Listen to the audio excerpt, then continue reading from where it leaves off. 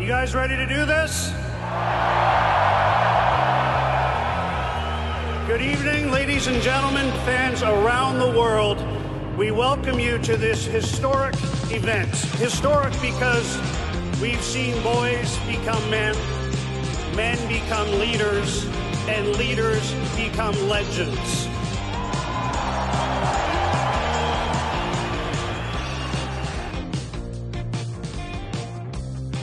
Hello and welcome to another episode. Yes, that's right. I know one just dropped not long ago, but because you've all been very nice and well-behaved boys and girls out there, we've decided to do another episode of The Refill. I'm Tim Buhagiar, Bob Hawke's son. Joining me is Diamond Valley badminton six-time best and fairest Chris Bowen. Did I get that right? Probably soon to be 7, and it's champion. Champion, sorry. But I've got the semi-finals next Thursday.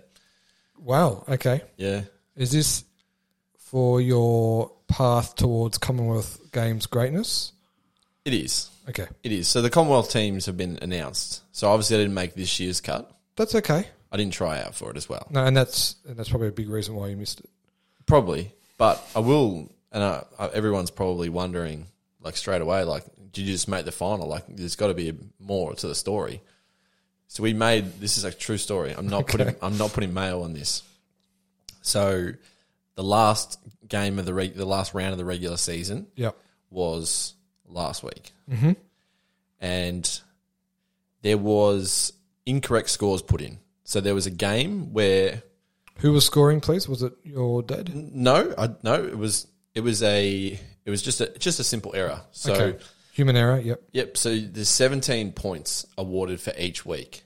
Okay. And one of our scores was entered as 4 and the other team's was 13 when it was the other way around. Yes. And I said something, I was like, hey, you need to change that because we're not going to make finals. Yep. And no one had changed anything. And then I realised I actually took a photo of the scorecard because I sent it to my man Sam Staples to brag that I'd won my first 4 games in about, I think I won like 21-10, 21-9, 21-8, 21-11. Yep. So I was like, get around me. I was like, and we'd won another game on that scorecard. So I was like, how have we won 4 if I've got proof? Yep. So they overturned it.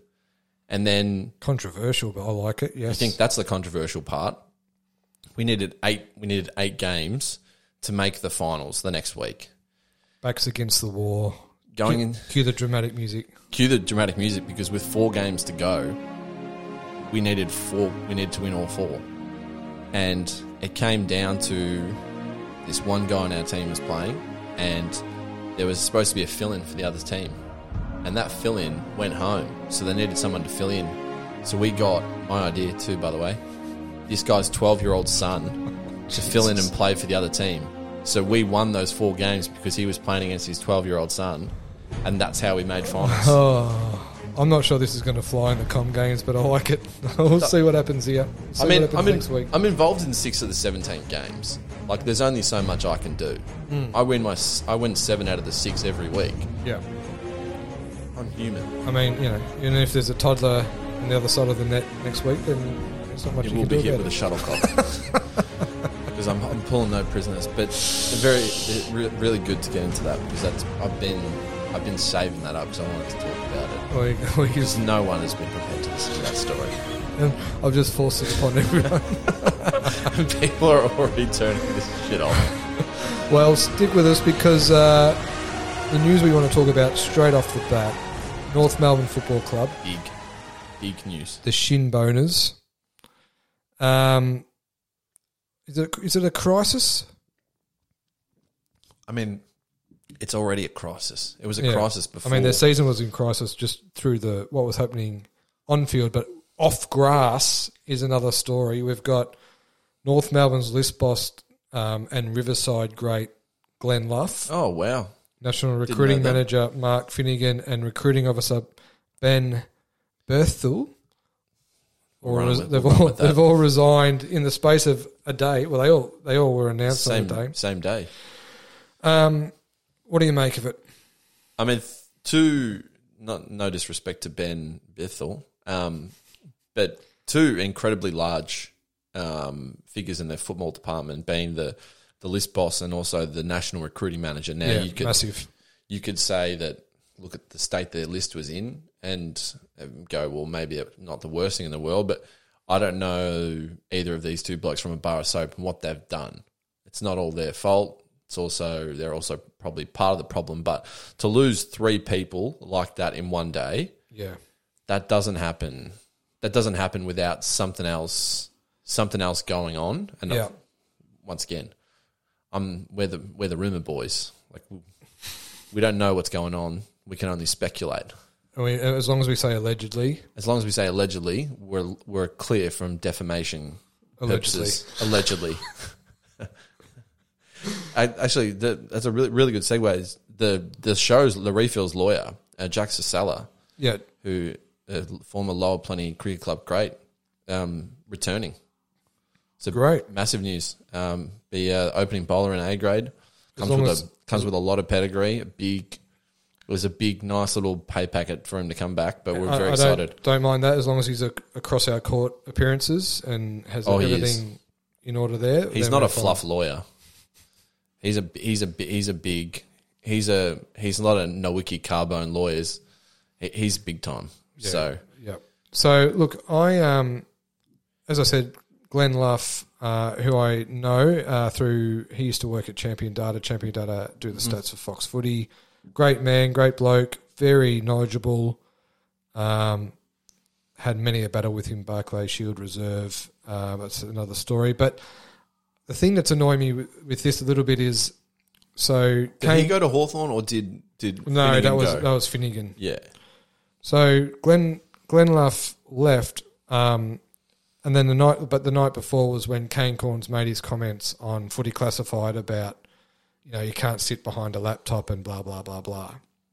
And that was the tipping point for Glenn, but it wasn't the tipping point because someone on TV had a go at him. There was a tipping point because, from what I believe, internally he was hearing that kind of stuff from higher ups. As well, yeah. Behind, little conversations in corridors and things like that. And as a coincidence, Kane said basically what he'd been hearing, thinking it leaked. And he was like, well, that's it. That's the last straw. So it had nothing to do with Kane's comment per se. And I think Kane, getting on the sort of ego horse and riding that around, thinking that he was responsible for Glenn Luff resigning, give yourself an uppercut, Cornsey, because it had nothing to do with you. It was just a coincidence, mate. And yeah, look, it's intriguing what's going to happen end of season for North Melbourne. I think their coach is under the pump with Adam Simpson, looking to probably move on from West Coast because they're in dire straits over there, and he's obviously a premiership coach, North Melbourne legend. I think they'd be negligent in their duties not to talk to Simo. They really would. So I think, the end of season for North's going to be fascinating. Interesting. Yeah. And this is just my opinion here. Doesn't need follow-up comment from yourself, even if you disagree with it or even if you do agree with it. Okay. The coach is not the only one that's needed. I feel like they need a fresh start. Now, I'm not saying send them to Tasmania. I'm saying that there needs to be more changes than just the coach, because you can't just go get a new coach and then everything is new. This club desperately needs a facelift. It really needs it right now. It's a pig with no makeup. Like, it needs makeup and it needs to not be a pig. Like, it needs drastic overhaul. And I don't know who that is. I don't know. I wouldn't know. I wouldn't be able to name 5 people that work at North Melbourne, but there's a lot of issues there. And for a club that has struggled in the past financially, and I guess supporter wise in terms of membership numbers, attendance numbers, whatever. How much longer can they really afford to be like this? Yeah, I mean, no club can, but especially as you say with their membership base, it's they need to sort it out sooner rather than later for sure. And a real watch this space kind of thing is the fact that Horn Francis has put off contract talks. Now, I think he will sign. He doesn't strike me as the kind of guy who's going to run. Look, he doesn't, but it wouldn't be unprecedented. No, he's like, I would, like, if you were him, would you be signing, or I'd go to Collingwood. Yeah. Why did I bother asking that question? Here I was thinking that was a great question. Oh, look, it probably was. Ask me what I would do if I was him. What would you do if you I'd go to Port Adelaide. He's from Adelaide. He's basically coming to Port Adelaide. Nothing is consistent on this show. But no, big news out of Arden Street. Yep, so watch your space. That wasn't a part of the headlines, but what we're going to do is we're going to throw it over to the headlines now. 10's Late Night News with Sandra Sully. We begin with the signing of... Keeping you informed, keeping you involved, keeping you in touch. Australia's most established late news service, the Late Night News with Sandra Sully. Weeknights on 10. Thank you, Sandra. Go, Sandra.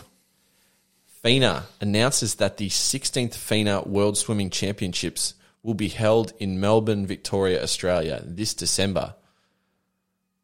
I'm excited. Are you really? Yeah. What pool is it? Is it the MSAC pool? The MSAC pool, the outdoor pool. Now, there are talks, this is going to be a bit of a day sesh kind of a setup. It's a licensed... It's licensed. Swimming just got very interesting. Yeah. Me and my man, Sam Staples, we're going to be there. Yep. We are very, very big swimming enthusiasts ever since the Olympics. Yep. We're big Matt Temple fans. Yep. We're big Ariane Titmus fans. Yep. Love me a little bit of Katie Ledecky, even though she's American. Yep. So we are very up and about for this. I'm in. I really want us to blow up between here and December so that we can do an episode. Can I poolside? Is that how? Yeah, poolside. Yeah, on the pool deck. Can I propose something? Sure. So, how many lanes in a swimming pool? 10? 8? 9? I don't know. Let's call it 8. Let's call it 8. Make a 9th lane, but that's the swim up bar. Oh yes, real Bali. What's that bar in Bali that everyone goes to? I don't know. The cesspool. I like that. So you've got your the person who's qualified from regional Victoria. Yeah, lane 8. Lane 8. And he's the underdog, and he's next to the swim up. Yeah, and he's tucked into a Great Northern with 3 laps before he hears the bell. Yeah. Yeah, that's a great idea. Thank you. I like that. So very big news because it was supposed to be held in Russia. Obviously, that was never going to go ahead, and it's a good having it outdoors is good because the indoor pools smell crap. Like it stinks of chlorine, and it's not a real let's get tipsy kind of vibe. Yeah. But being outdoors, you got the fresh air, the chlorine smell kind of just fades away a little bit. Yeah. Yep. I wonder what it does for world records and such, whether wind or the elements make it hard for records or, it'd be fascinating to see. Whether it's a fast pull or a slow pull. Yeah. Oh, you never know. Because if you're kicking from are they diving in from the Lockett end or are they going from the Coventry end? Because you never know because their wind is a factor. That's absolutely it's a genuine factor. Yeah, I was being serious. Yeah, interesting. Oh, real watch this space. Absolutely. Next, Golden State Warriors and Warriors. I'm sure they're worried about the Boston Celtics, who they'll face off against in the 2002 NBA Finals. The Golden State moonwalked it against Dallas. Luka just wasn't enough. So they'll go in super fresh. Almost too fresh. Almost too fresh, yeah. Boston Celtics went into an absolute war against our boy Jimmy Buckets in the Miami Heat, came out on top. So, it's one of those, the great offense versus great defense scenarios. But Golden State also have a very handy defense with what's the center's name? With a very handy defense with Draymond Green. Who's that big center? Kevin Looney. Kevin Looney, isn't he just? Yeah, he's a blocking machine. Isn't he dominating on the glass? Yeah, he loves the glass. So I reckon this will go to. I think this will go to 6 or 7 games, but my Money says Celtics because that's who I'm on, but my head says Golden State. Boston poses a much greater challenge to Golden State than what Miami would have. Yeah, I think so. I think they're better defensive team, a bit more overall better balanced. Yeah. Question for you: Is Kyle Lowry overly thick, or just the right amount of thick? He's noticeable. Yeah. No, he's thick. Yeah. But my question is it playing thick or he did when he won the championship at Toronto. He had slim, he was in career best shape. I was there. And I'm not sure he's in career best shape now. Yeah, I agree. He said it was a wasted year. Not enough Maccas. I hope Carl's not listening to this. But no, allegedly. Allegedly, yeah. Golden State Warriors for me. I mean, my basketball knowledge is about as... No, but in a 2-horse race, that's as good a tip as you're going to get. Yeah, I was going to say, Leonard Copeland is still the most dangerous bench option in basketball, if you ask me. So, next one. Very, very interesting story out of America and the MLB. Now, the Cincinnati Reds... Tommy Pham has been suspended 3 games after slapping the San Francisco Giants' Jock Pederson, which was over a fantasy football and meme-related dispute. Tell us more about this, because this is one of the funniest stories of the year. It's unbelievable. It honestly is. So there's actually a video of it, and you can see they're in the outfield before the game. Yep. It's a very grainy video, but you can literally see Tommy Pham, one of the all-time names. It's PH Pham, not F-A-M, just for those wondering. And he literally gives him a fair clip. And they interviewed Jock Pederson after, and he said it was over a fantasy football beef. Now, I've been playing fantasy football for over 10 years. These beefs are real. Wasn't it... he sent him a meme in the group chat. Yeah. And he's like, you don't know me well enough to do that. He's like, sorry, man, no offense. Yeah. And that didn't wash. Yeah. And the meme, as I like to call them, has come out. Now, I haven't actually seen what it is, but if you look at the quotes that Tommy Pham says, he basically says he did something disrespectful, and he's like, that needed to be dealt with. And then there was also a quote which I think may have been fake, but I'm going to run with it, saying it was real. That he was saying that it was fantasy football related because it was over a player to be designated on the injured reserve, which prohibits you from adding a player. Now this is big, this is massive in fantasy football. When I say that, trust me. Okay, I trust you. Huge, because players can be on this IR for a couple of weeks, and having an extra bench spot's massive. Yep. And he said something he messing with my money. He's like, everyone knows I'm a big roller. They know me in Vegas. I'm a big roller. So he's messing with my money. That's why he slapped him. Right. Just unbelievable story. Yeah, good stuff. I live for this. I would love, multiple members of my fantasy football league. I'm only in one, and I will never leave this league, and I will never join another one. They'll be listening to this. I would love to slap each and every one of them. And I'm sure that they would love to slap me as well. I have no doubt about that.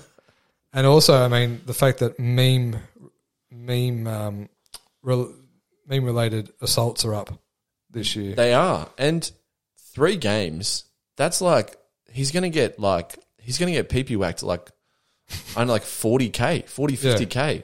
That's a 50K slap. Yeah.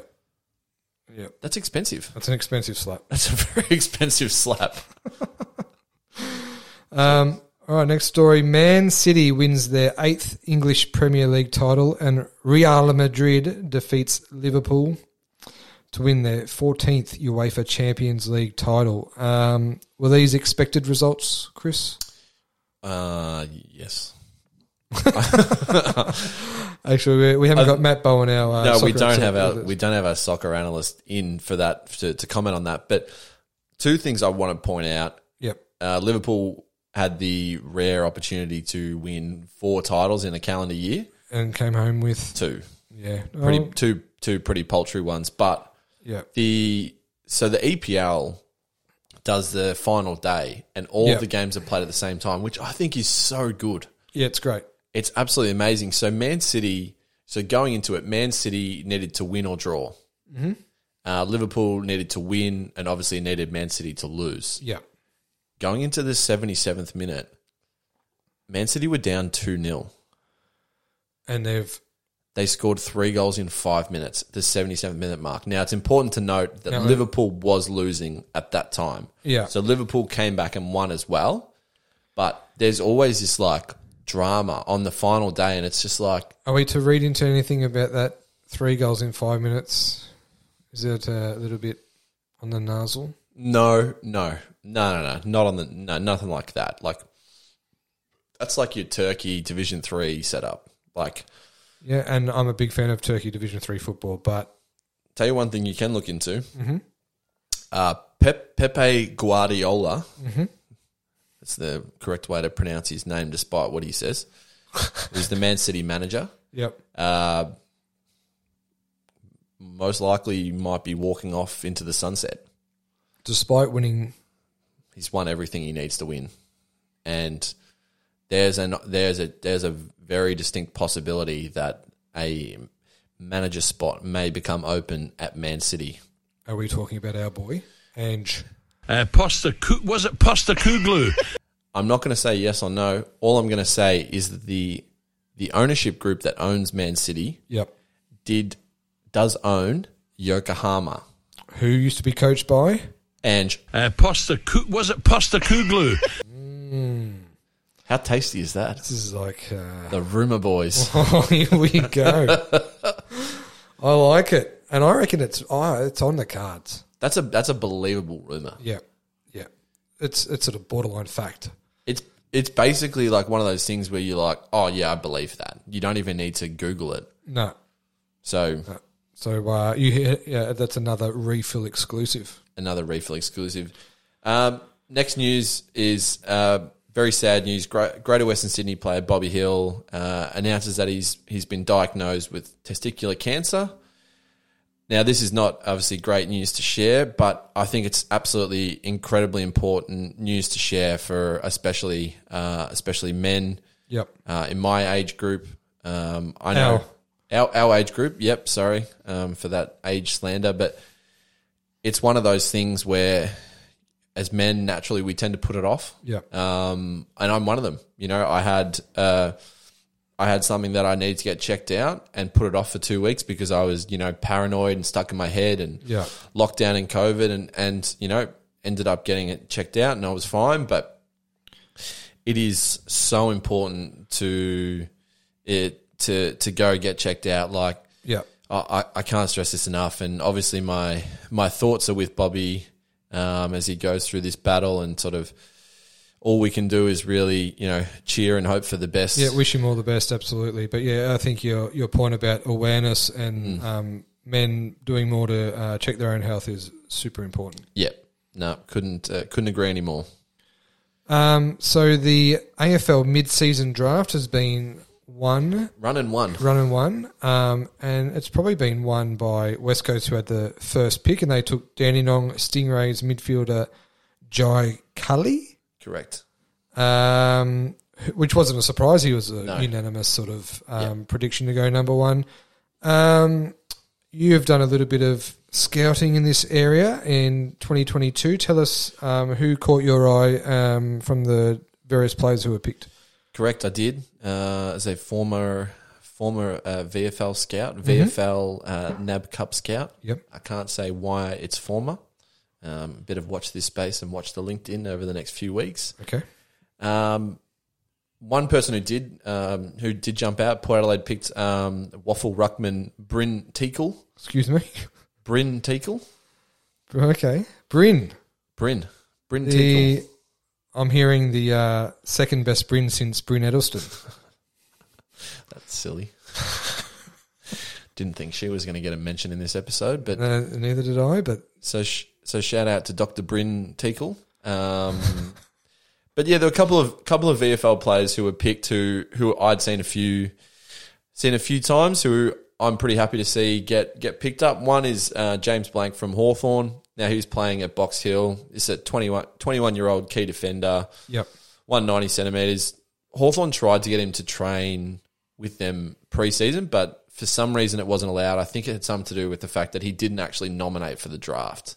Okay. So he had to get an exemption basically to even go into this mid-season draft. So yep. Seen him play 3 or 4 times, just as solid, as sturdy as you can get. Uses the ball well. Yep. Real easy. Not a very noticeable player, which is super, super important sometimes when you're talking about like a defender. Yeah, exactly. So yeah, incredibly happy for him. Yep. Anyone else catch your eye?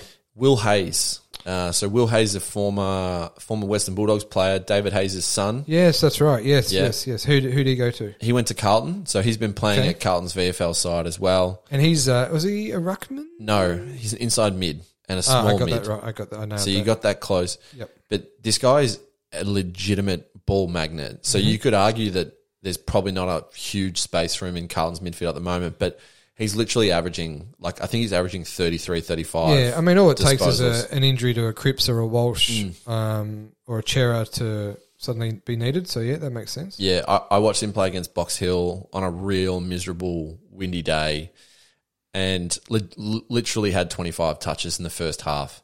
Yep. It sort of fizzled off towards the end, had 40. So, happy for those guys. There's a few guys who I was disappointed didn't get picked. Sam Fowler from Collingwood was a little forward that I thought was going to get picked up. And interesting that Collingwood passed on their second pick. So very interesting. Me. Yeah. And also a kid from the Northern Bulllands, Mutaz Al Noor, who's a kid from Sudan. Yeah, I'd heard a lot about him before. That he didn't get picked up either. Didn't get picked up either. I think he will get picked up next year. Yeah. This kid is a freak athlete. As literally has all the tools and is probably a real project that I can't believe an AFL club didn't take him in this. That's what I love about this draft is you can take a risk on these guys, sign them to 6 months, and if they're looking good, just sign them. Just keep them on your rookie list. Like, it's a free hit. Literally has all the tools, averaging about 17, 18 disposals, 8 marks. Yeah. It's where the game is going to, intercept defenders, and that is literally his strength to a T. So I think a little bit more on the frame, and a little bit cleaner. I think with his disposal, and he's an AFL regular. It's as simple as that. And those are the things where I feel like AFL clubs don't do a lot of projects anymore. Like I might be completely wrong with that, but. And no offense to the kids who do get drafted as rookies who are, really good footballers, because a lot of really good footballers get overlooked and never make it.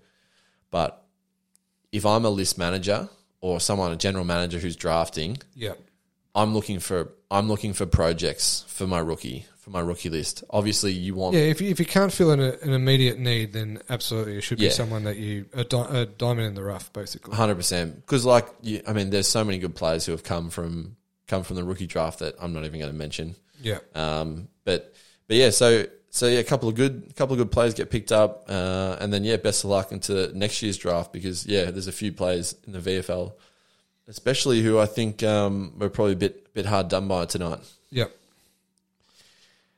The next one, the Calgary Flames are eliminated in 5 games against provincial rival the Edmonton Oilers. Did you happen to catch that? No. Hang on, is that your team? That is the team we spoke about in the last episode. Yeah, your team. They did not win a game since I said that in the last episode. And you were like, this is going to change my life. I've found God if this happens. And they didn't win a game. They didn't win a game since I said that. Wow. I did know the Oilers had won because a mate of mine, Chris Hurley, he's a big fan of the show, lives over in Calgary, and he's a big Oilers fan. Is he? So he's a scumbag. So he was at the game, and I could see the celebrations. I didn't realise it was against your team. I thought it was. Oh boy. So how are you hurting, or you don't seem too upset? No, I am. It was a bad day when they got eliminated, because there was a lot of controversy around it. They got swept, did you see? So we won that. So when we recorded, you won the first. Yeah, you won the first. We won the one. first game, and that was the day we recorded. Yeah. We then lost the next 4. Oh boy, and it was over like a blink of an eye. the refuel curse. Yeah, the refuel curse. So I thought it was very important to mention that. Yeah, Like, I'm glad you sort did of- because you banged on about it last Yeah, time, like and now a little bit of like laugh at my own like life. Yeah, good. How fucking sad I am I about this. might buy that actually. So yeah, you can buy that. I'm definitely not buying it. So yeah, that's this week's headlines, I believe. You know what time it is? Ooh, it's my favourite time. What time is it?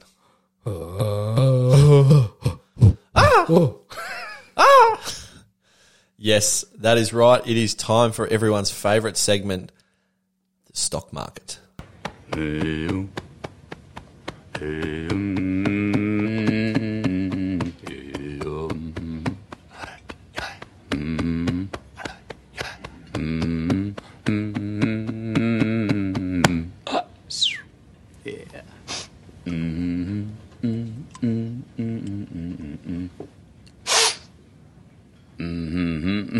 Tootski. Yes, gimme. What are you buying? The first one I'm buying is the PGA Seniors Tour. Do you know how good life is on the PGA Seniors Tour? No, tell me, how good is it? They play 3 rounds, so that means there's no cut. So Right.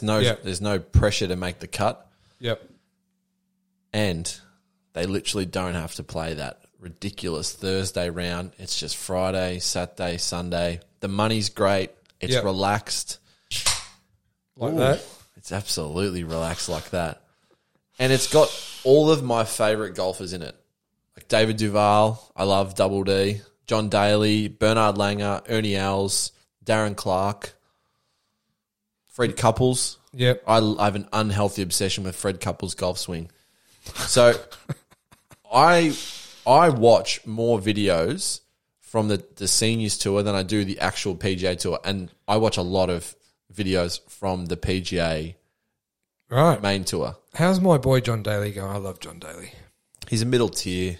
He's built for the Seniors Tour. Yeah. But Bernard Langer is like, Some real classic names you're throwing out. I know, he's unbelievable on the Seniors Tour. Like VJ Singh, is he still... VJ Singh's on there, not as competitive as you'd think. Okay. Bernard Langer is like untouchable. And my favorite part about the Seniors Tour is like that you see the most ridiculous shit on it, like the shots. Yeah. Because they're just relaxed, they don't care, they're not uptight. Yeah. And it's just and the putting. So the Smooth as butter. well, it is because they can do the hinge. Oh, And yeah, I the think controversial hinge I part. think the rules state that they can't, but they just kind of let them get away with it. So I've heard so many people who are like big golf people say that getting onto the Seniors Tour is better than getting onto the main tour Wow, okay. because it's like Well, yeah, of the yeah. lifestyle. Yeah. One other question. Is Peter Senior on the Senior Tour? I think he is. Yeah. I love the old Aussie. Like, you know, it reminds me of Sunday afternoon, Channel 7 with Sandy Roberts and Yeah. Jake Newton. Those kind of Aussie greats. Wayne Wayne Brady. Brady. Yeah, there's a few Aussie guys Yeah, on good. the tour. So that's my first buy. I love for it. I live for it. Yeah. All right. Love it. Would love to see David Duval do a little bit better though. Yep. My first buy is the Spanish great Rafael Nadal, who is at the time of our recording, Yep. is into the quarterfinals, beating the Joker. Don't let the door hit you on the way out, Yeah. Joker. And if that door doesn't hit you, my boot will hit you. See ya. He's through to a quarterfinal of the French Open at the age of 35. He is unbelievable. I have him as I think he's now the tennis GOAT. Yeah. I think he's gone past Federer. He's gone past Joker. He's gone past Laver, if Laver's in the conversation. Sure, why not? He's why got not? a stadium named after him. Yeah, exactly. So I'm saying he's the tennis GOAT. And I'm also saying he's the lefty GOAT, the best left-handed athlete of all time. Really? Now, I'll give you some names of left-handed athletes, and you can Okay. tell me. So you got Babe Ruth, who's a dud. There's Wayne Gretzky, a potato. Ken Griffey Jr., hack. Not Junior. And Lionel Messi, slop. Oh, he's left-handed. Oh, he is too. So, obviously there's some great names, and Gretzky. No love for the Canadian Mike Weir, former US Masters winner. No, I do Also not. a member of the PGA Seniors Tour. I think there's a strong argument for him to be the best left-handed athlete of all time. I know they're big That's a names. great list, by the way. Yeah, it is a very good list. I mean, and then as a left-hander myself, he is father of. Yeah. Yeah, he is father of. You could almost argue that those people you just named Yep. are obviously you mentioned 2 baseball players, but Yep. like Gretzky's the best hockey player. Yep. Babe Ruth's the best baseballer. Yep. Who else did you name? Griffey Jr. Yeah, so he's a baseball player. So and Lionel Messi. Lionel Messi, you could make that argument that he's the best ever. Yeah. So that's not Strong list. selling right-handers. Yeah, I'm selling right-handers. Gee whiz. And add Nadal as the best tennis player of all time to that list. So, yeah. My housemate literally asked me this morning. Mm-hmm. Who the GOAT is. Like, Tennis goat? yeah. And I said that my opinion is not subjective because I hate Djokovic. Yeah, he's I'm putting Milos Raonic ahead of Djokovic because I just dislike him that much. Well, yeah. Look, the Joker will probably get past Federer and Nadal just because of his age. Like, he's 6 years younger than Nadal, so he's got more time to get there. But Nadal's done it. I mean, he is a clay court pig. Oh, he is. But he's also won Wimbledon. He's also won Australia and US. So, Yeah. Yeah. Shout out to him. Unfortunately, my boy Carlos Alcaraz. Who lost in the quarterfinal. Who lost. No more CAG. Sorry, CAG. We'll see you next year, champion. Yep. My next one. This is a very swimming dominated episode. Uh-huh. I'm buying my man Cody Simpson. Okay. So Cody Simpson, for those who don't know him, is a former teen heartthrob, one of those Justin Bieber, the Bilo Justin Bieber, if you'd call him. Has qualified for the Commonwealth Games. Commonwealth Games is in Australia's swimming team. Yep. Absolutely incredible achievement. If you ask me, like He is coming, like he returned to the sport not that long ago, not that long ago, yeah. and is an absolute weapon of a man. Like, put on some serious size. Like, that takes a lot of, like, I don't care if you swam as a junior, like, the actual physical work that he went through to transform his body Yep. is, like, impressive enough. So to see him actually, like, qualify for the Commonwealth Games in Australia's swimming team, which is the best swimming team in the world, like, Yep. that's not me putting mayo on it. No, I mean, That's just pure facts. Yep. Is an absolutely unbelievable achievement. I don't know any of his songs, if any of them were any good, but he's I wonder if he listens to his own songs when he's doubt it. following that black line in training. He listens to the refill. So shout out to Cody, my boy. Good on your codes. An absolute piss missile, real easy on the eyes, and hopefully he does well in Birmingham. Yes. Okay. Speaking of swimming, my next buy is Ariane Titmus. I like it. You're buying at a big price. Well, I don't care because she has just broken the 400-meter freestyle world record at the the same swimming trials as our boy Cody in Adelaide, and touched the wall, shaved 0.06 seconds off the previous world record set by American Katie Ledecky, Who got a shout out earlier. Yeah, and she is genuinely a swimming goat. Like, she is a freak. So the fact that Titmus has broken that 400-meter record at this point of her career is great signs because she's only young. Yep. And I think it just points to the fact that Titmus is going to have an unbelievable career, and the fact she broke Ledecky's record speaks for itself. Yeah, we really should have got our swimming analyst Sam Staples on for this because this has been a heavy swimming episode. Yeah, unintentionally, but yeah. I'm here for it. Yeah, absolutely. It's very easy to not tall. What would you Tall call poppy? it? Not tall poppy, because like what would you call like bandwagon? I don't know why I said tall poppy. Yeah, it seems very bandwagony Yeah, to well, jump true. on our swimming Yeah, team because yeah. we're so good. But I'll cheer for our squash team. I'll cheer for our lacrosse team. I'll cheer for any of our teams if they're doing well. Yeah. So, Except for our badminton team, I will not. Until Oh, you no. make it, I will not. and I will make it. Yeah, and once you do, then I will cheer for I've- badminton. But I until will- then, Yeah, it's a very much watch this space over the next 4 years. yeah, okay. While I train myself Cody Simpson like, which is probably going to seem a lot hard when I tell you my next buying because I'm buying Ice Magic. As in Coddy's Ice Magic? Don't know the brand, but that stuff that you put on your ice cream. Yeah, generally the Ice Magic trademark belongs to Coddy's, yes. Yeah, I'm buying that Why? because Well, my that's delicious, my but- housemate just got me back on it after the first time, since I was a kid, Yep. and we've got two bottles of it basically in the cupboard at all times now. It's an absolute game changer. Would it be I'm having some after we finish this. okay? Has it leapfrogged vanilla in your iced latte type areas? Well, no, Okay, because that's they're both necessary. right. Like in someone wakes up in the morning, right? Someone who needs to put their contacts in. Yeah, They put their contacts in so they can see. yeah. A I function need vanilla in my latte and I To need function. Ice Magic on my ice cream to function. to see. Yeah. Okay. So I'm buying it big time. Right. Well, good I've on had you. some unbulliable buys. I mean, next steps, food-wise on next this steps, show. yeah. And then next steps, hundreds and thousands. Fairy bread. A real 31-year-old child. So shout we out to need to Ice get Magic. a dietitian on this show.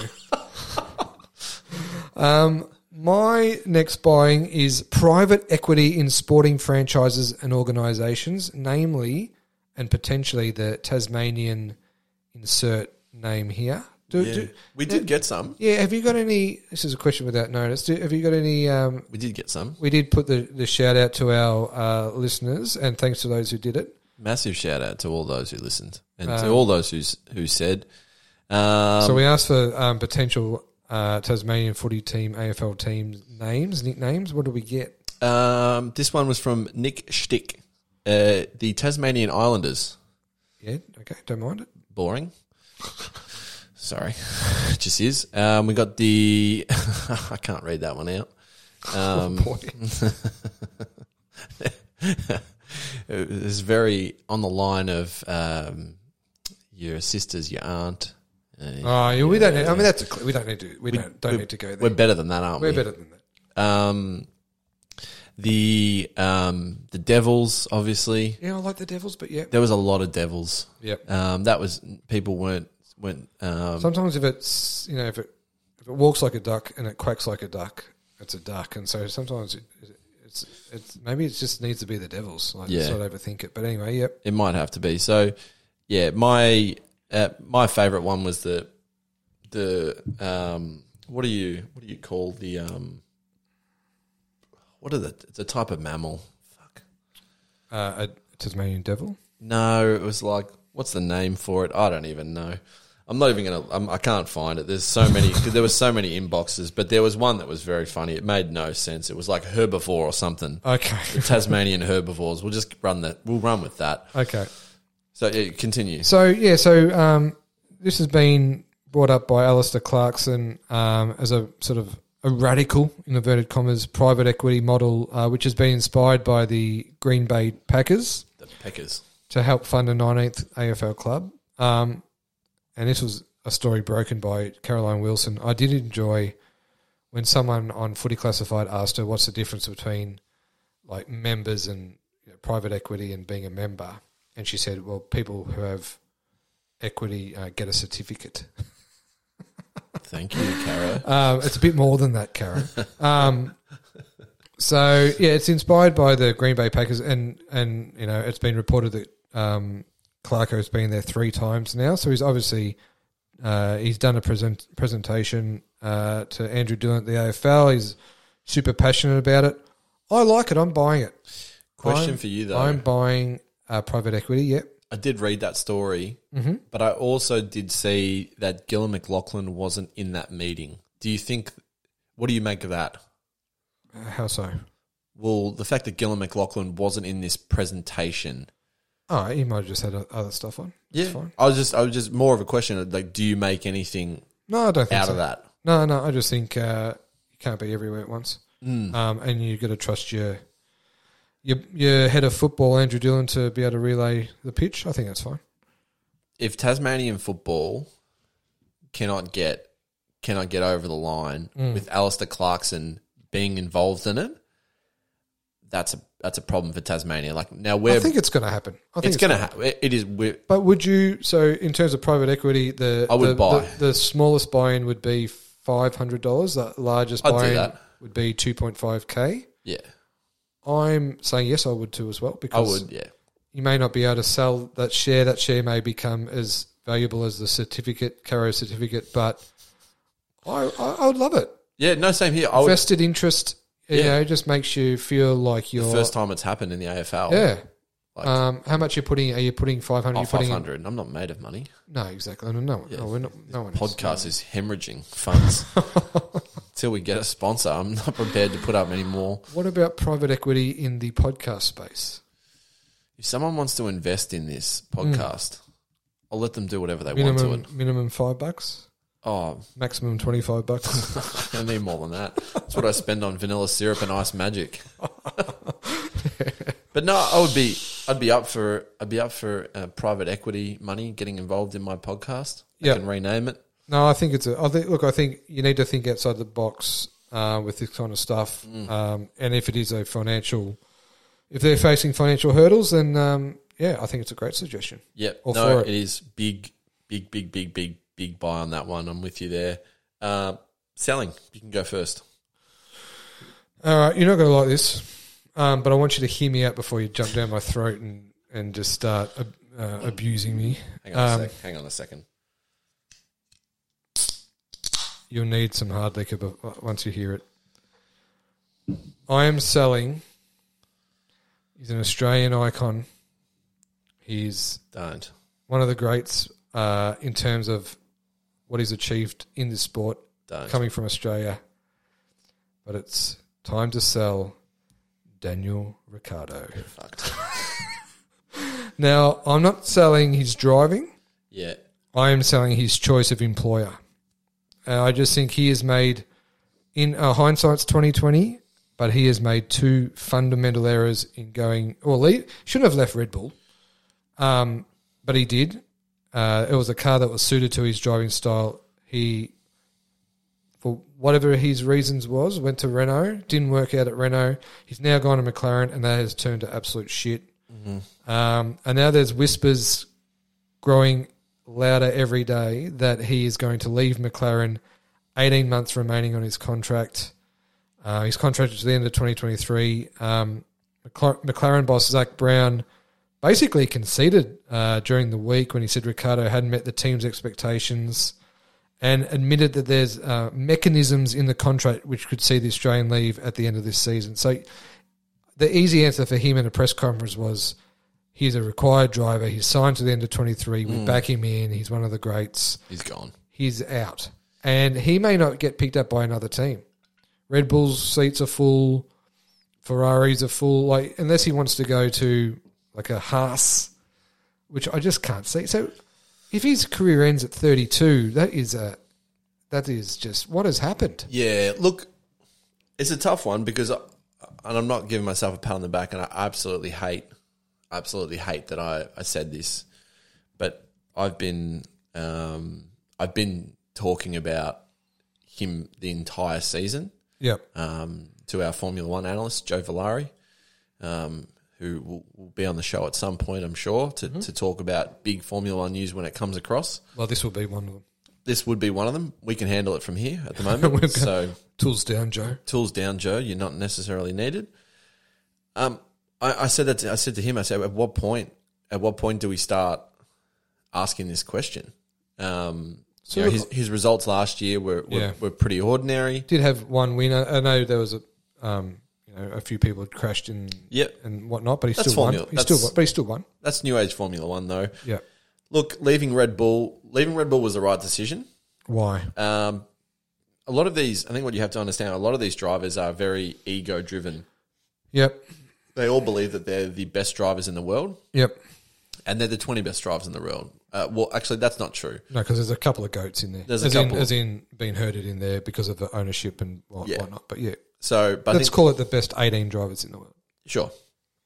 But what you have to understand about a lot of these drivers is that they all believe that if they have the best car, they're unbeatable. Yep. Daniel Ricciardo has at times during his career, especially at Red Bull, shown that he is had world championship caliber in his blood. Yep. Now, Max obviously came in. Red Bull were very heavy on him. They wanted to make him the youngest world champion. I mean, what's his name? The piano player, Ray Charles. Ray Charles could see that. Mm-hmm. Like, it was as plain as day. And he had to leave, in my opinion. Okay. I supported his move to Renault. Now, You supported his move from Red Bull to... No, but did you support it? Like, if you had gone to another team, would you have been cool as well? Or was Renault in particular a good move at that time? I thought Renault was a good move because of the fact that they're a engine manufacturer. Mm-hmm. Now, that's incredibly important because the biggest issues that Red Bull had while Ricciardo was there was the fact that Red Bull is an energy drink. Yeah. It's not an engine manufacturer. No, this is true. Their input and their say and control over the engine is incredibly limited. Right, okay. Whereas Renault control that. Yeah. So the fact that he was going there, I thought it was a good move. He was getting paid incredibly well, and he was going to lead that team through a rebuild, which I thought he was the right person for it. They had another good driver, Esteban Ocon, who was put in place there in his second year, and I thought that was a great pairing. So he shouldn't have left Renault then? No, his first year of Renault was a tyre fire. Yeah, which is fine, seems to happen with first But his second year was arguably his best season in Formula So 1. why did he leave Renault? Because it was a toss-up between Renault and McLaren when he left Red Bull. And so he had an offer from McLaren originally, and he went with Renault. Now, McLaren made huge strides. Renault made strides, but McLaren made huge strides during that time. So basically, he just sort of looked at his career and said, all right, I'm 30 or 31, 32. Well, he would have been 30 then, yeah. Yep, I'm 30. I've probably only got a few kicks at the can here. I'm not sure if Renault is going to get there in time. McLaren is so much closer to it. But the McLaren cars clearly don't suit his race style. No. But how can you not do your... Like, did he not... I'm sure he does his homework, like he's not an idiot, but like, it feels like such a blunder. Yeah, and look, it took him a year to get used to the Renault car, right? Yeah. So last year, I wrote it off the same thing. Yeah. It's taken him a year to get used to it. Yeah. It's clear that he can't get used to it. Now, no, that's a problem. I think that's a huge problem that, we've had multiple drivers go from different cars and make an impact straight away. Carlos Sainz, a really good example. Yeah, exactly. Went from Renault to McLaren to Ferrari. Yeah. And he's competitive the whole way through. Right? Drives the absolute dick off Yeah. those cars. So, like, it's disappointing. He won't be done at 32. Whether he's in Formula One or not, I think. Well, what if he's not in Formula One? And I think that's Indy. He loves America. Wow. Absolutely loves America. So we could see a world next year where Ricciardo and Scott McLaughlin are going toe to toe. We could very much see a world where McLaren owns a Indy team. Yep. We could very much see a world because they've got a young American driver in their Indy system there, who they have no doubt that they want to get into the Formula One. So it might just be a little straight swap. I believe that that's most likely what will happen. I mean, okay, well then I'm ready to buy Indy, because if next year we've got McLaughlin versus Ricciardo, like people will, like casual fans like me, I'm watching. Yeah, and Formula One drivers have had success in Indy. Yeah. Marcus Ericsson used to drive for Sauber in Formula One, won the Indy 500. Yep. The one where you tip milk on your head for some reason. Yeah, sure. Yeah, I know. Someone was like, why do Americans do this? I'm like, I don't know. Why do Americans do a lot of things? But yeah. Exactly. So, yeah, it's a tough sell, to be brutally honest. Like, it's well, really... when I said it, you told me to get fucked, but I think you've actually talked yourself into a sell there. I told you to get fucked. Just because I haven't told you to get fucked It's a reflex action. Yeah, pretty much. I think I find the whole thing fascinating, and I just think it feels like just Formula drama missed is opportunity, and it just feels like a career not fulfilled. But if he goes on to IndyCar and as you say drives the dick off it, then maybe it's not a career unfulfilled. Yeah, no, absolutely. So, keeping on that theme, my first selling is the FIA, which is known as the Federación Internacional de Automóvil. Okay. Which is the governing body which oversees Formula One. Yes. I am fucking sick of these clowns. Oh, boy. These guys have been absolutely taking the P155 for a extremely long time. We're talking how many? Bulk years. Okay. Like years of my life that I can't get back. Just one thing after another. So on last weekend, the incredible Monaco Grand Prix, which might even be the last one. That's a real watch this space. Contracts up and wow, that's iconic. You can't. It is. Formula One's moving in a completely different direction, and the newer Formula One fans that they're targeting hate Monaco because it's a boring race. Monaco is not a boring race, but the people they get to that race are right in that ambassador. What do you call it? Influencer wheelhouse. Yeah, it's a waste of money. Look, it is, but it's all part of the. I don't want to see it go. FYI, no, I don't think you can. But yeah, go on. Yeah. So that race was delayed because of rain. And like multiple drivers were like, "What are we doing here?" Because isn't it wet weather? Yeah, put your slicks on, boys. And they had to have the slicks anyway. Yeah. So they've delayed the race. They were ultra cautious. In turn, what that's done is that actually cost us a full race. Yeah. So instead of 77 laps, it ended up being 63 laps because they wasted all this time. That's just one example. Another example, Carlos Sainz, Esteban Ocon, two guys I just mentioned actually. Yeah. Both went off in the Miami circuit, hit a concrete barrier. Both got injured, hurt their necks, and spoke out about this barrier here needs to be changed. FIA said no. Like, if a driver is telling you exactly. a barrier needs to change the fucking barrier. Yeah, what are we doing here? Exactly. They've been having beef with Lewis Hamilton over jewelry. And look, if it was me, I'd just take that shit off. He's not going to take it off. No, and that's fine. And this is the sort of stuff that they're getting themselves into. Well, they need to be, just because they're riding a wave of popularity at the moment through Drive to Survive, it doesn't mean you start, don't start over complicating things. Don't start, if people start to talk about you, you're doing the wrong thing. Yeah, exactly. You should be hiding in the shadows. Well, I actually saw that some people were calling for the Australian guy who got the Tijuana brass at the end of last year to come back.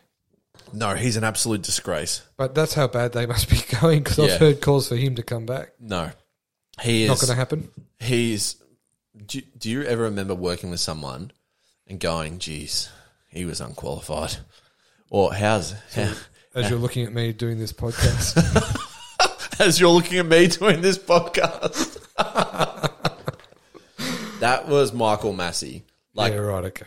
And mind you, this was like Netflix highlights of this. Yeah, they did, yeah. The when people would come over the radio and they say, Michael, what the hell is this?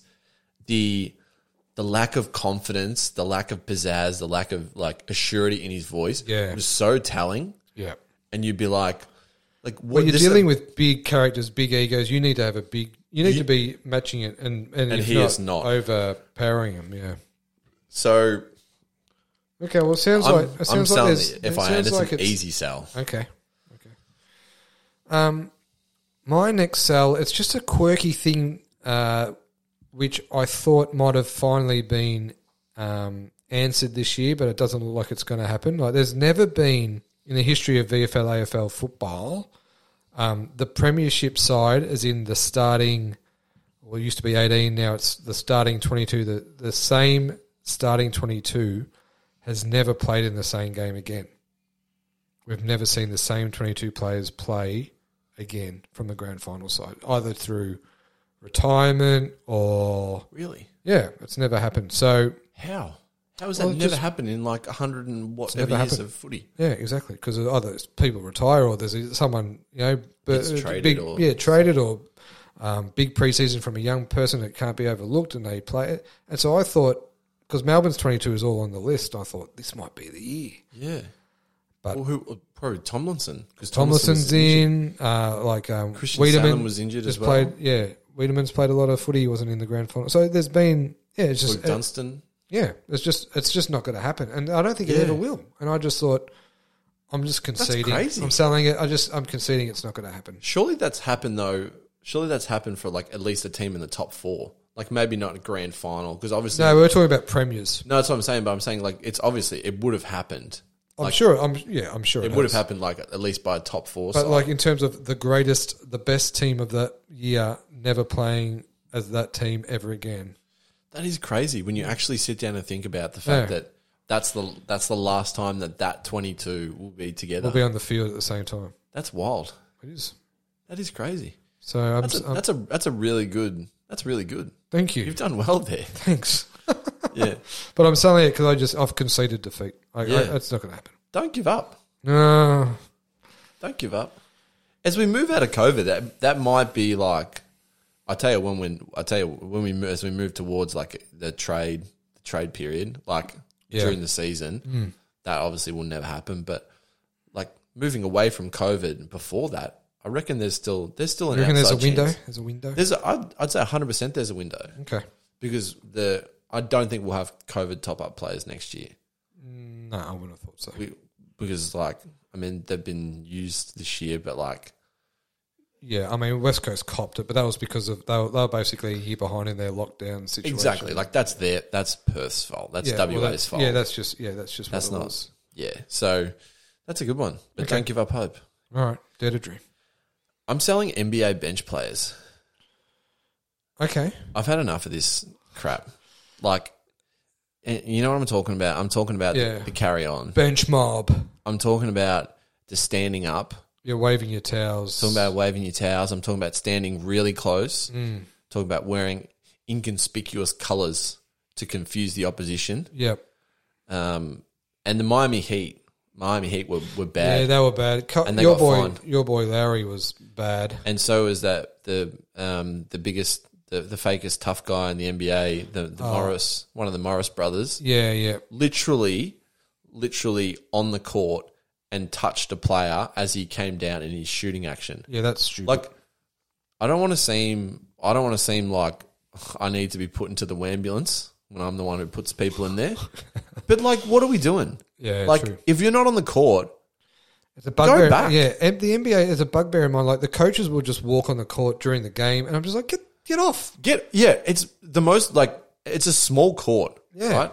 Like I was runner this past weekend for Heidelberg West Football Club, and I was on the ground actually blocking space, kind of like setting up a zone. Oh, God. But it's a big field. Yeah. But I was doing it like obliviously. But then on the vision, I'm like, I've actually done well there.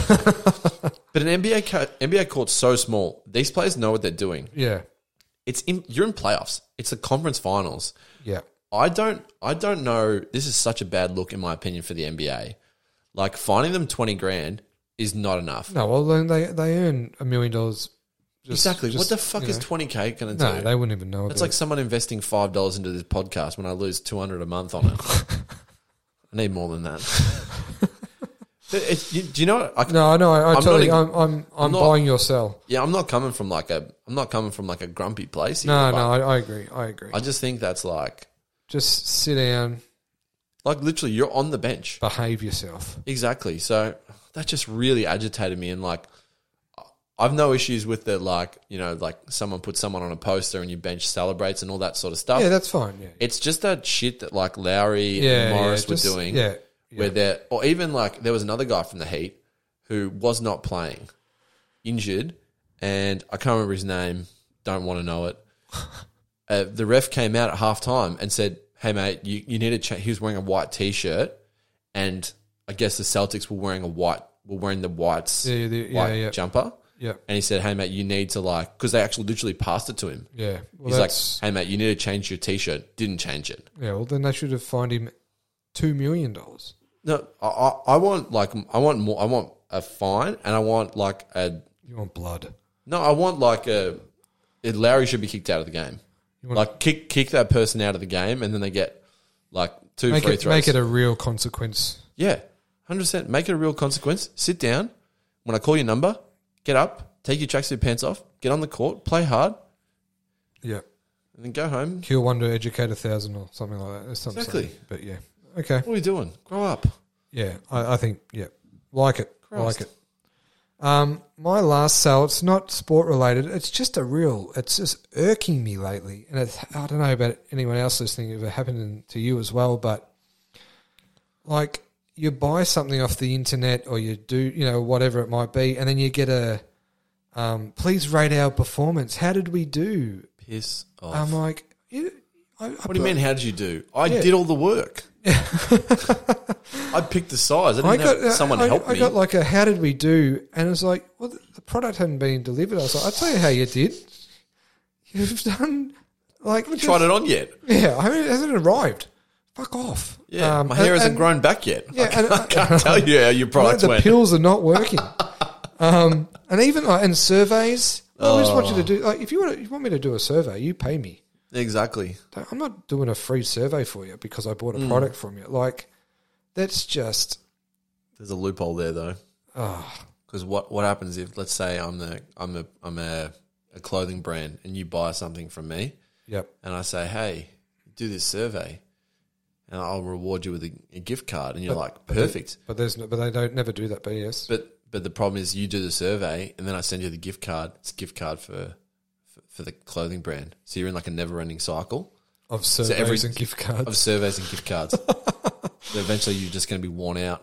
You're going to have so much product for free, but I'm going to wear you down. You've just ticked too many boxes. Yeah. Yeah. No, it really shits me. Just you've done your thing. You've sold us the product. Be happy with that. You don't need to know what I think. You don't want to know what I think. You don't want to know what's in my head. You don't want to know what's going on. You don't want to know. That's a good one. My last selling, which is also not a sport related sell, and this really, really put me in a foul mood. Yeah. When was it? I don't even know. It was this past weekend. Shopping centre food courts. Yeah. Don't go to them. No, I agree. I agree with a this. Genuine cesspool for the worst dregs of humanity. Well, it's just a salmonella paradise. It is literally like a family bucket of salmonella and diseases you just don't want. Yeah. And people go there and eat by themselves. Look, I'm not going to judge people's behavior in that regard. I will. I'm not going to make a judgment call, but what I will say is people do, they turn into monsters in around food courts. It's there's a table free and all of a sudden, can I borrow that chair? It's just manners go out the window. There's shit everywhere. Oh. You're looking at. It actually makes me physically a bit. Oof. It does. It makes you feel you're looking ill. at some of those Baie Maries, and you're like, oh, if they could talk, what are they going to tell me? And there's always the same type of establishments. There'd be an Asian food restaurant that's non-sushi related. Yeah. So the stuff looks like it's been in the hot plate for you just can't trust it. No, that's the most untrustable. And I don't trust sushi places at food courts either. I don't trust them. No, even franchise ones. You need that stuff fresh. You do. I'm not putting that in my body unfresh. I had to go to, unfortunately, to go to the hospital. My partner, Caitlin, dislocated her finger trying to smother. Don't worry, I've educated her on 1%ers. Yeah, and never again. Never again. But while I was waiting, I was so hungry and I had to run down to Warringal food court to get sushi. And I thought I was eating a tyre. Yeah. It was genuine rubber that I ate. You may have been. And I was like, but I had no options, right? Yeah, yeah. So that'll go to KFC, and I didn't think she'd appreciate me tucking into a 3-piece feed while her finger's still dislocated. Well, So- you know, But brought her back a chicken wing and got you 3 wicked wings. Don't worry, I'll hold them so you can eat them. But it's no, disgusting. I rate it. Yeah, There's always like yeah. kebab places too. No. Look, look, if it's like your situation, if it's a last resort, I need to eat or die, and I may die if I eat here, then sure. But geez, no, it puts you off your tucker. And even the Subway, a stable franchise which is built on being healthy. It's built on trust. Built on trust. You look at footlongs and you look at that, and it is about as just you look like you're going to get diabetes when you eat there. Like it just makes you feel uncomfortable. I think just that you know that tinned Bain Marie straight away. Just you got to be careful. You know, You never know. you never Like know. I'm more worried about what I'll catch from the Uni Hill food court than being in Wuhan during the first dregs of COVID.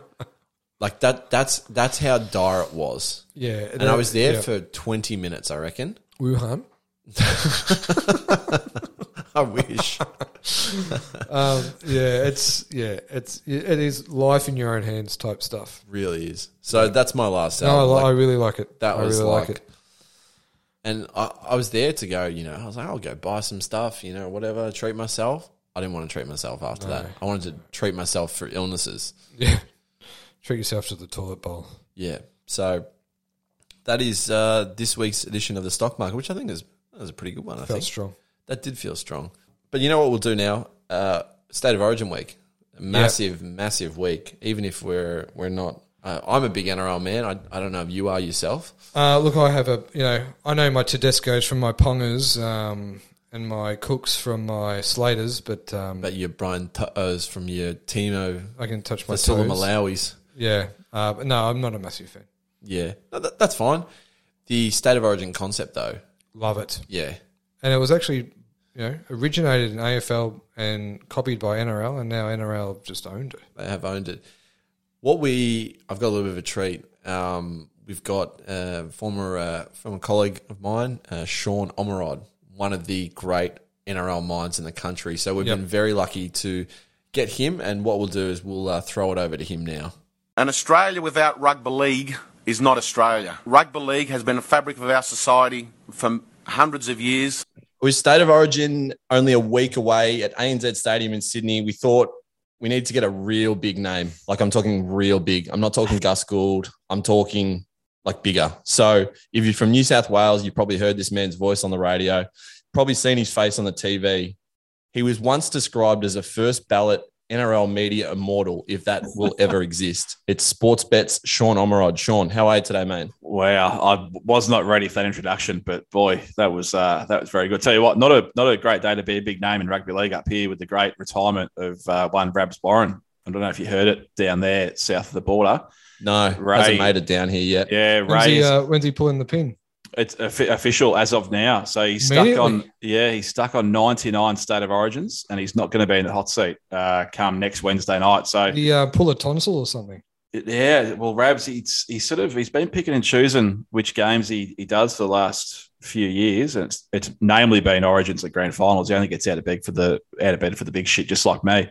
But yeah, no more. So the dulcet tones of Rabs, we're going to have to deal with. I think it's probably going to be Matt Thompson or someone else from Nine, but it just won't be the same. Wow. Geez, any chance Dennis Committee can come out of retirement and come over from the West? Well, he's a little bit in that same sort of vein, I suppose. I grew up in Victoria, as you know, Chris. But so when I think of AFL, like Dennis Committee is a name that sort of springs to mind, and for everyone up here, when they think of State of Origin, certainly from a broadcast point of view, everyone goes to Rab. So big changing in the guard. Yeah, very sad day. We'll pour one on the floor for him. Yeah. Actually, no, we won't. That's my floor. Has been known to enjoy a tipple of Shiraz, old Rab. So if you've got a bottle there, feel free to chime in. I might do the same after this. Nice little Penfolds, yeah. It is it wouldn't be Penfolds. Well, that hasn't made it down here. But no, look, that's very sad news. But the show must go on. Obviously, well, he hasn't died. So I've seen there's been some activity on Twitter this afternoon, and fair income. It's like blokes are doing their own sort of eulogy for him. He's not dead. He's still with us. Great, Rabs. Yeah. A bit of "I Will Remember You" playing in the background. Yeah, it's been very somber on Twitter. But anyway, the show goes on. Yeah, I mean it's always somber on Twitter. Genuinely the worst place in the world. Cesspit. Yeah, absolutely is. But I tell you what's not a cesspit. It's ANZ Stadium in Sydney. And next Wednesday, obviously we mentioned State of Origin 1 starts. What's the biggest storyline going into that game for yourself?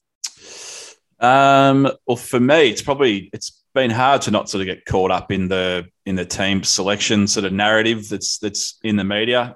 Josh Addo-Carr, who would be well known in your part of the world from his career great career at the Storm. He come to the Canterbury Bulldogs, my team up here, the hapless Canterbury Bulldogs. They're going like a busted ass this year. And him not being selected, a lot's been sort of made of that. Is it because he's at the Bulldogs now? That's probably the biggest storyline. And his replacement, obviously they play in the same position. It hasn't really been setting the world on fire. He's a Roosters player. Daniel Tupou is his name. Played Origin. He's played a few games of Origin, but some time ago, I think he's 31 or maybe going on 32, a little bit older than the Fox. And that's probably been the biggest storyline up here. Outside of that, there isn't much. It's been, the hype up here coming into Origin is always massive. It hasn't been probably as big as maybe it has been in the past. I'm not sure why it is. There's a couple of big names missing, like Tommy Turbo, Latrell Mitchell. They're out through injury. And there's a few new faces in the Maroons team. Billy Slater's the coach in his first year up there, another well-known name to guys down in Melbourne. So that's one of the other storylines. How is he going to go in his first year? But it's been a little bit quiet. We're still, as we record now, we're still a week away. And the regular season footy that is on this weekend, it's a half bye round. It's one of the 4 games. And they are, for want of a better word, putrid because all the stars are out. So I think when we get to the weekend, a little of the focus won't be as much on the NRL games, and it'll really shift to next Wednesday night. But yeah, that's probably the biggest storyline, certainly by way of what the media is talking about up here anyway. You mentioned Billy Slater, who's taken over as a Queensland Maroons coach. How do you reckon he's going to go, and sort of what are your expectations? What would be the expectations on him straight away?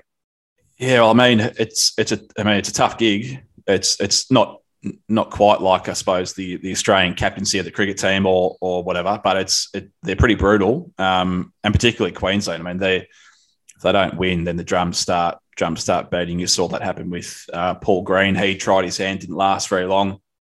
Billy Slater, a little bit different because he's an absolute legend up there. Doesn't really get much bigger than him. In terms of what to expect, so I mentioned before, he has picked a few new faces. So you could probably make the argument that he's trying to set himself up for, or set Queensland up certainly for the future. A couple of names there that probably certainly surprised me and surprised a few others, which we might get into later. But I think he's probably got. I mean, you always want to win the current series, but I think he might just have one eye 2, 3, 4 years down the track and try and emulate what they did, 10 years or so ago when they just won series after series after series. I don't think they're ever going to get to those heights again, but it certainly looks like he's got one eye to the future. Yeah. Those the olden day. I'm going to call it the olden day where they won 10 series in a row. All I can remember is watching Petro Sivanasiva with like 2 mattresses taped to his legs and just like being rolled out and just eating meters. And you're like, how is this bloke still moving forward? And it just embodied what I think of State of Origin. It's just this old bloke just putting every bit of his body and life into it. Yeah, and I mean, I don't have the numbers in front of me, but there's certainly not as many sort of older heads. The New South Wales side is still relatively young. It's dominated by Penrith, who have dominated the NRL for the last couple of years, and they've sort of taken the nucleus of that team and brought it into New South Wales, and it's hard to argue because they've been going so good.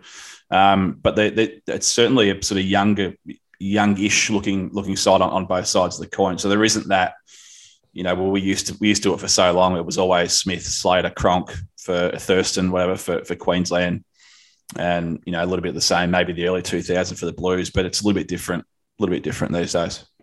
one of the players that I think you were alluding to there about Billy Slater picked was a young man named Selwyn Koblov.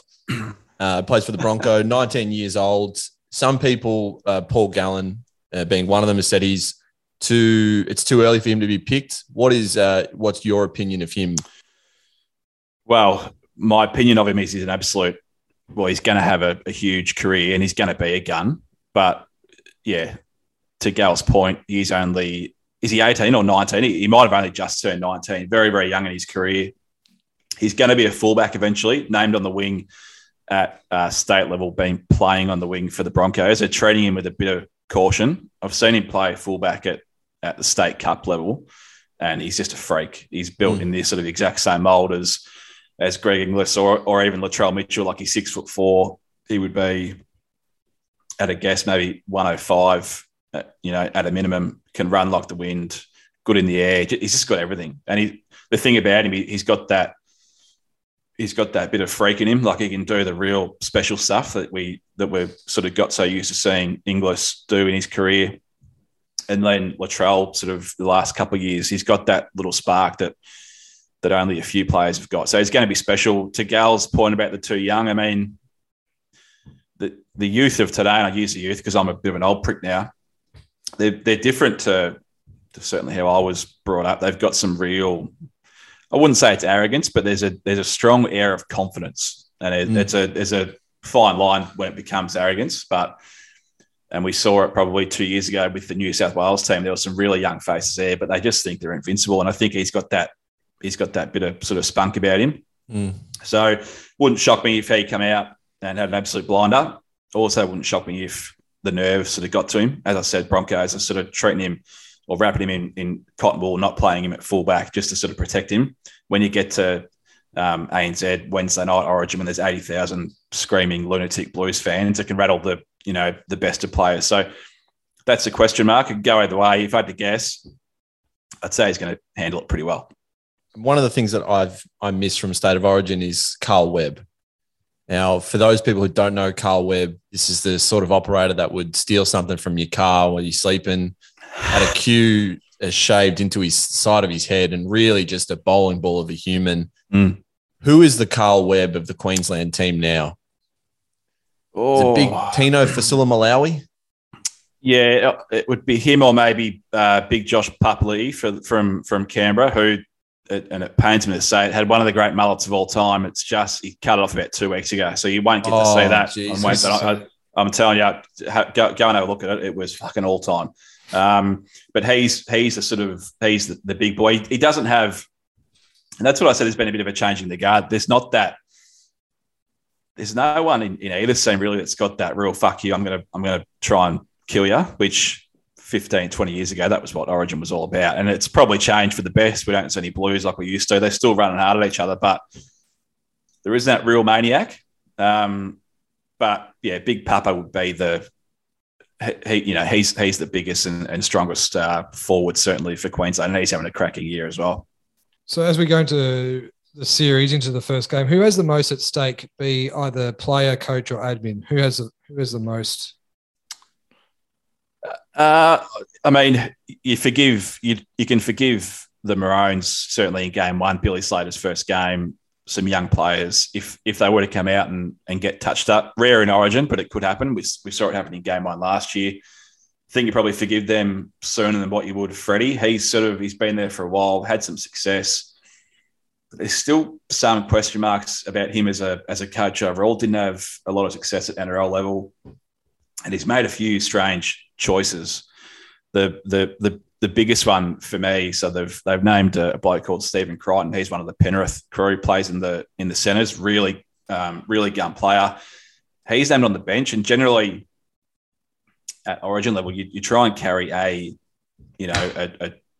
the true sense of the word, a utility, a bloke that can sort of play anywhere, fill any gap. Crichton's far from that player. He can only play one spot. He can play some fullback, but he's an out-and-out centre, and they've opted to go for Jack White in the centres. Another strange move. Doesn't play in that position at club level. Hasn't been going that great. Doesn't he play six?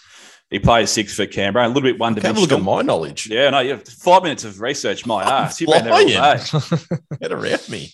So I'd say back to your question. It's certainly New South Wales again. They're on home turf, so they're expected to win. They're favourites in terms of what the betting's suggesting now, although it's not huge edge.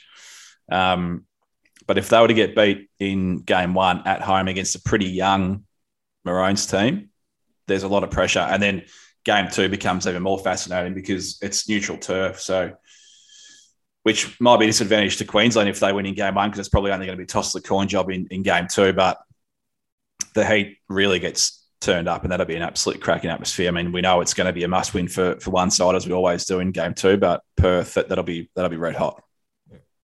Now, I think it's important because we're predominantly really an AFL show. Like, there's no point hiding around it as much as I try and get NRL in there. The numbers don't lie.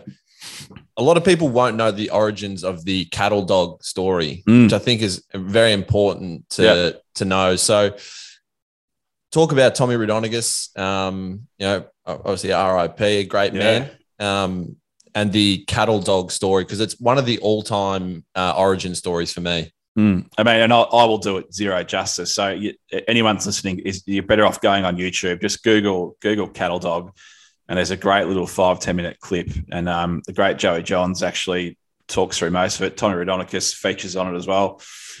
Essentially, Tommy, who was if anyone could think of the most quintessential rugby league character from the sort of 70s and 80s, he drank, smoked, did everything. He was sort of rugby league, and he was coach of New South Wales for a period there. I don't actually know what year it was, but we're going back a few years now.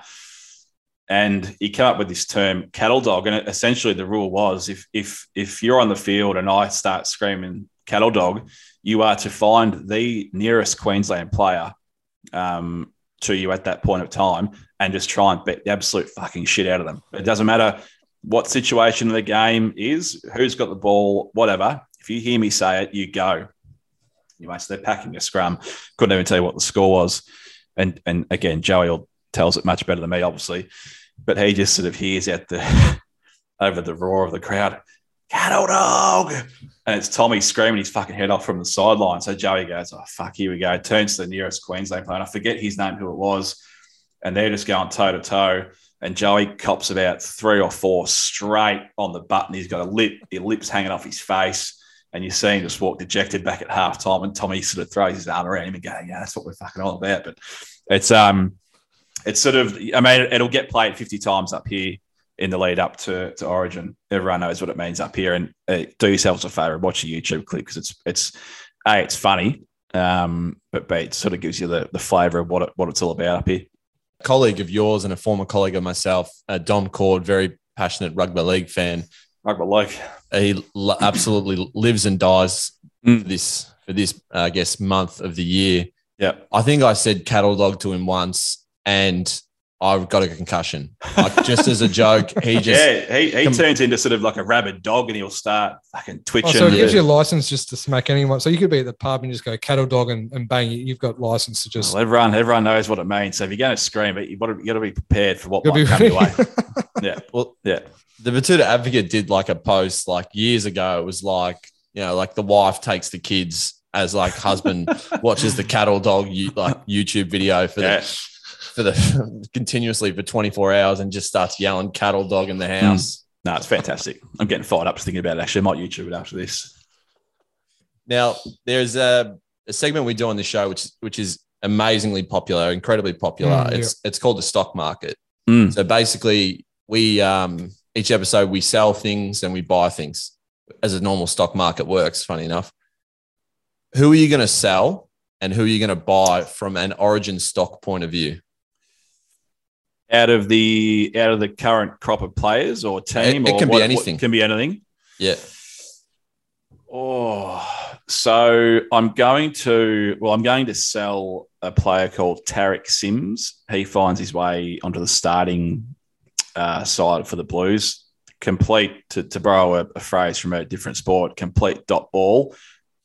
One thing I will say about him.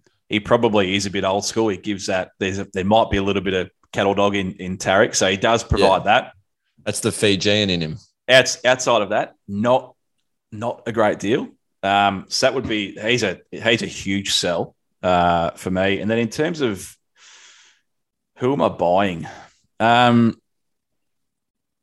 mean, we spoke about him before. So Selwyn Cobbo, he's probably a small buy purely because I know he can do something completely freakish. And I actually said on radio yesterday or whenever it was that they sort of asked me for a tip on a bit of value for a man of the match. And his name immediately comes to mind. Now, it's not, if you go through the lists of man of the match winners from Origin, isn't peppered with wingers, but he can, and I touched on it before, he can do the real freaky stuff. He probably only needs to score 1, maybe 2 tries, but he can do it all. Wouldn't shock me to see him have an absolute blinder and pinch maybe man of the match if they had a win. And you don't have to put on a lot to get much back. I think he's about 80-1 or 100-1. So I'm certainly a buyer of the Cobloaf, as you have now coined his nickname.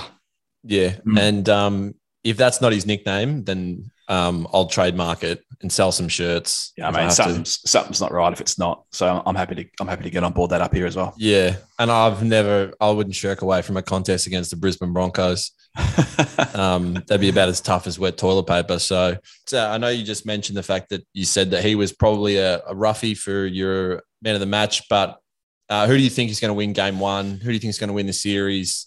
And then give us your player of the series, not man of the match for the first. We'll change it up. Yeah, so there really isn't a great deal between the two sides. When I priced it earlier today, I've got New South Wales probably rated about a 1.5, 2 point better side on neutral turf. Now, home advantage in league is always important, but at Origin it's even bigger.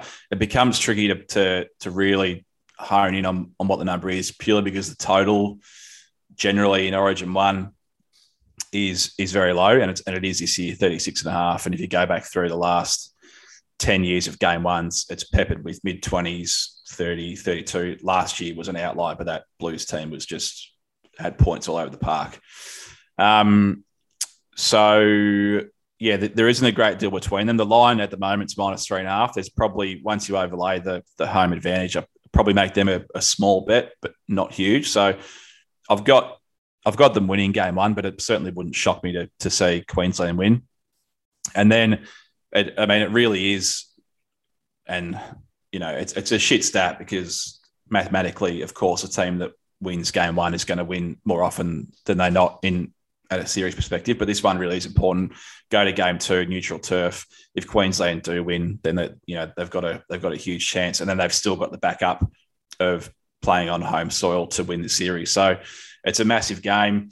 In terms of a player to watch or player of the series, I've had a severe man crush. Some might say unhealthy man crush on James Tedesco, captain of the Blues, Roosters fullback. He's nice looking. Complete weapon. He's got an arse on him like a peach. Doesn't he ever? It's a big peach if you're into that sort of stuff. He's probably got a tripod on him too. I've heard some things, like a Mexican mule, apparently. Yeah. Hot guys have it all, don't they? Yeah, I know. I obviously wouldn't know. Nor would I, mate. Singing from the same hymn sheet, don't worry. He's my sort of clear and obvious pick. Nathan Cleary is probably the other one as well. But also speaking, I touched on the Penrith players. Isaiah Yeo, who plays in a position it's really changed over the last couple of years. He plays in a lock forward position, but he basically plays like an extra half for Penrith. And what that enables is he just presents so many different options to the defence. No one knows exactly what he's going to do. He's a big boy. He can run it, or he can pass short, pass long. Just presents so many different options for the attack. He can cause a lot of headaches. Wouldn't shock me to see him win it. But Teddy had a look at his stats for the year at club level. First 4 or 5 weeks, he was a little bit quiet by his terms, still putting up unbelievable numbers. Roosters weren't going that well, and he's actually getting a lot of shit sort of heaped on him in the media. And then since that sort of to really heat up, he's been unbelievable the last 5, sort of 6 weeks. Roosters started to win some games. Sort of tells me that he's had sort of one eye on the series, and the corner of his eye is really starting to ramp it up. He's a freak. can score tries, can set up tries. He's got it all. So he's generally my default for man of the match, and often from a betting market perspective, there's way too much percentage gets put into guys that literally cannot win the award. There's some players here that there might be 25-1 available. They're literally 1,001. They just can't win. Bench players and the like. So you can find a little bit of value. What that does, it just props up the price of those guys at the top. Teddy is always there. Clear is always there. I think you might be able to get $7 for Teddy in game one. If they win, he's had a decent game. That's just the way it is. So out of that side, there's probably only three that I really hone in on, and that's him, Cleary, and Isaiah Yeo. I've probably rambled there for way too long without giving you a nailed on answer, but he's my boy. He's always a boy to watch. That's perfect. My pick would be, and I know you didn't ask for it, but I'm just going to give it to you anyway. I'm going to Queensland sweep and Tino Fasilumalawi to be the man of the series, just because I like saying his name. Queensland sweep. It is one of the great names. And to be fair to Tino, the game he played for the Titans last week, he's only 22, I think, maybe 23. He's a captain of that side. Used to play at the Storm, so probably another well-known name down there. He had one of the best first halves I've ever seen from a forward. He had something like 20 runs, over 200 metres. But he will be remembered for the decision to take a short kickoff, went up by 14 points, and they completely shat the bed from that point on, lost the game. I was on the Titans plus 6.5, so I'm not going to forgive him in a hurry. But he's an absolute weapon, and sort of made for Origin. He's a little bit no frills, just would run through a brick wall. No, we're no frills kind of guys. We're bylaws, we're as LD as you can get. We're Jimmys and Forges. Yeah. Last question before we let you go: is Cameron Munster going to go to the Redcliffe Dolphins? My old man's a bit worried. There was a lot of chat. Probably a month ago, 2 months ago. And if you don't know, Braithen Astor is Cameron's manager. He is. He's a prominent media figure on Fox League. Didn't want to come on my podcast. Yeah, I hope he's not watching, but you don't want him on here anyway. You haven't seen my guests. Mate, well, follow me. You're in strife. But he hosts NRL 360. And for a month or so, it was so blatant. The conflict of interest was borderline like laughable. He was basically just shopping Munster to every club that was raised on the show. But then since then, it's sort of calmed down. And Munster himself, I heard him say today or yesterday, so Bellamy's just renewed for another year, and he's come out and said that while Bellamy's at the Storm, he wants to be there. So that might give you some confidence, or excuse me, your old man, some confidence that he's staying. But what you want to do, you want Munster to be on and he's off the piss actually, so it's not ideal. But after they won the comp in 2020, he went on one of the all-time great benders, turned up to Origin camp 3 days before the first game, won the Player of the Series, played some of the best footy I've ever seen him play, and he was hungover for most of it. I remember seeing some of the team photos. Oh yeah, the team, the proper team photo when they're all sitting there and the kid, his eyes are fucking hanging out of his head. He was on a tear for a good few days in Byron Bay before that. Having said that, he's off the piss, but he's playing some huge footy at the Storm as well. So the Dolphins would be silly not to have him on their radar. And to be fair, they haven't really snagged the big fish yet. There's a lot of sort of it's real dad's club is what I'm hearing. Yeah, and I sort of get what they're trying to do. They're trying to get a winning culture, a few older heads. They're not going to win the comp in the first year. Everyone knows that, but a little bit underwhelming have the signings been so far. But if they land him, that all changes. So, well, hopefully they don't. Hopefully they can keep stinking it up. But Sean, thank you very much for coming on. Thanks, mate. The sort of insight you just almost should be paying for. It's that you wouldn't get that from Braithen Astor. I know that. No, 100%. But yeah, no, thank you very much for coming on. Pleasure. Gee whiz, what a character Shawnee is. Good character. Great, absolute legend. I noticed you didn't ask for my prediction. Yeah, I know. I kind of just gave my. I'll give you my tip. Yeah, sure. Watch Fox League for the best pre and post game coverage. I like that.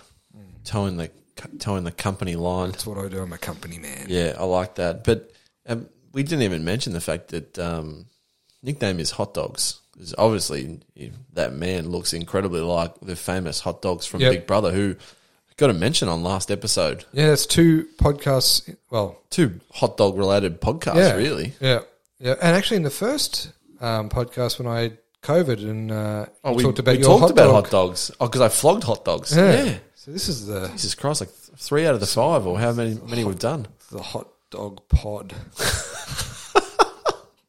But no, that was I enjoyed chatting to the great man. And I mean, you can see why he's one of the hot and up and coming NRL media men. Absolutely, in demand. So a great get. In demand, and wouldn't shock me to see him on the NRL 360 if they still do that show. They do, absolutely great show. Do they? Yeah. Who's on that show? Nathan Astor. Is it Astor? Brester. Braithen Astor? That's him. Oh, no, that's good. Nathan. It was Braithen. Come on. Yeah, Braithen. But no, I literally emailed him actually to see if he can come onto the pod. And Braithen? Braithen. Yeah, Braithen. Braithen Astor. Yeah, and he... shouldered arms. That's all right. He's probably a bit shy and probably intimidated. Probably. But I don't know if there's anything else you wanted to get into. No, look, shop early, beat the rush, as you know. Yep. It's important. Yep. Thanks to everyone for listening. Thank you. Cattle Dog! You guys ready to do this?